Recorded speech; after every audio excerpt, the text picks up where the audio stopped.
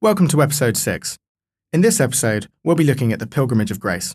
In the year 1536, tensions between the people and those in power once again ignited, when a rebellion of up to 40,000 people, comprised of both ordinary people, lords, and those of the clergy and gentry, took control of York and other key northern cities. The rebellion was ended fairly peacefully at first, and the rebels returned home following an agreement between the rebel leader, Robert Aske, and King Henry VIII. However, Henry deceived the rebel leaders and retook control of the north with a display of brutality, concluding the event now known as the Pilgrimage of Grace. But what caused the people to rebel? What were their motives, and what did they seek to change?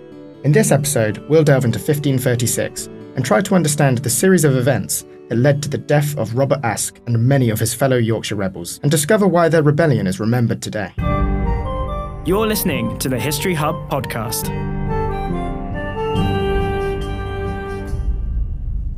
In the years prior to the rebellion, King Henry VIII had broken away from Rome and passed the Act of Supremacy in 1534, which began to undermine and challenge the traditional religious beliefs and a way of life that had been in place for centuries. In 1536, he began dissolving smaller Catholic monasteries that were worth less than £200 a year, in a process known as dissolution. This practice further harmed the relationship between the South, where power was perceived to be, and the North, who already felt disconnected and remote from the seat of government. Other grievances included the new Protestant prayer book, issued in 1535, and fears that Anne Boleyn had too much power over the king. The rebels' complaints were not purely religious in nature, however. Economic issues such as a low crop harvest, poor wages, and the rumour of new taxes also contributed to the discontent of the northern people. On the 1st of October, 1536, in Louth, a large crowd gathered to protest the suspected destruction of the parish church. Led by the vicar of Louth and a local shoemaker, the crowd gained support from local towns like Horncastle and Caister. The crowd passed Killingbrook, where the Chancellor of the Diocese of Lincoln, John Rains, was staying. In frustration with the actions of the royal commissioners, they seized their registers and captured Rains, who was later beaten to death by the crowd. The crowd demanded an end to the dissolution of religious houses and a purge of heretics in government. Joined by local gentry, the protesters, estimated at up to 10,000, marched on Lincoln and occupied Lincoln Cathedral. They demanded the freedom to practice Roman Catholicism. The protest ended on the 11th of October, 1536, when the protesters were told to disperse or face the army of Charles Brandon, the Duke of Suffolk. Whilst the Lincolnshire Rising was dispersed when the King's army arrived, and the leaders had been hanged for their involvement, the conflict was only just beginning.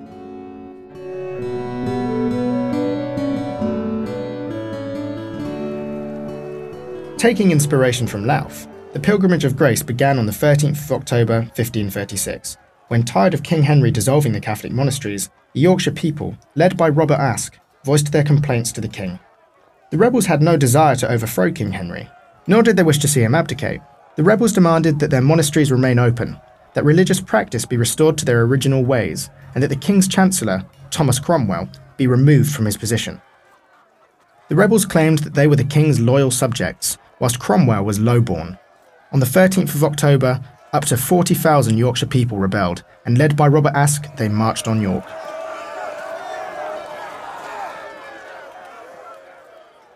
Aske, and the several thousand following him, rejected the label of rebels, and instead wore badges and held banners that symbolised the 5 wounds suffered by Christ, identifying as pilgrims.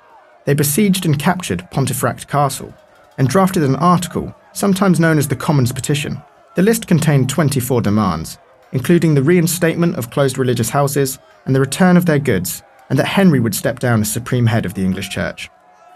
By late October, Aske's rebellion had reached Doncaster to face the Duke of Norfolk, Thomas Howard, and the Earl of Shrewsbury, George Talbot, who had led a small royal army. Despite his orders to engage the rebels, Thomas Howard met with Aske and promised to deliver their demands to the king. Robert Aske was invited to spend Christmas with the king in Windsor. Surprisingly, the king accepted all of the rebels' demands and even gave Aske a gold chain as a token of their friendship. Henry asked only one thing of the rebels and Robert Aske, that they return to their homes in exchange for pardoning their act of rebellion. Henry had no intention of keeping his word, however, and once Aske and his followers had returned home, and after another rebel uprising in January 1537, led by Sir Francis Bigod, an army was sent north to pacify the region and capture Robert Aske. Once captured, Aske was charged with inciting rebellion and held in prison for 6 months before being dragged through the streets of York and left to hang from a tree, loaded with heavy chains. Aske took 3 days to die and was on display for the duration of his death. Henry then ordered that one man from each village that had taken part or supported the uprising be hanged. Thus, the leaders, along with 200 others of the rebellion, were all executed. So what were the consequences of the Pilgrimage of Grace? What became of the North-South divide in the aftermath of such brutality? In the short term, Henry had given a brutal warning to any who opposed him. He had dealt with the rebellion with cunning and brutality, and much to the dismay of the rebels, the rebellion accelerated the changes to religion that they were protesting. Protestants became more confident in introducing new ideas, leading to more changes in church services. Henry now had full control of the church and the state. The religious objectives of the Pilgrimage of Grace had clearly failed, and Henry had emerged stronger and more secure in his position as an absolute monarch. And yet, despite initially appearing unsuccessful, in the long term several important changes were influenced by the Pilgrimage of Grace. Whilst a parliament in York never materialised, the Council of the North was re-established. The council were able to hold court cases for the region, and by 1543, there was a renewed sense of northern independence. Furthermore, the Pilgrimage of Grace affected King Henry's governing style, and perhaps accelerated an already present trend of executing any and all who opposed him. Thank you for downloading the History Hub podcast. Hit the subscribe button and you'll be notified as soon as the next episode is ready. But if you can't wait that long, head over and subscribe to our YouTube channel by searching History Hub. You've been listening to the History Hub podcast.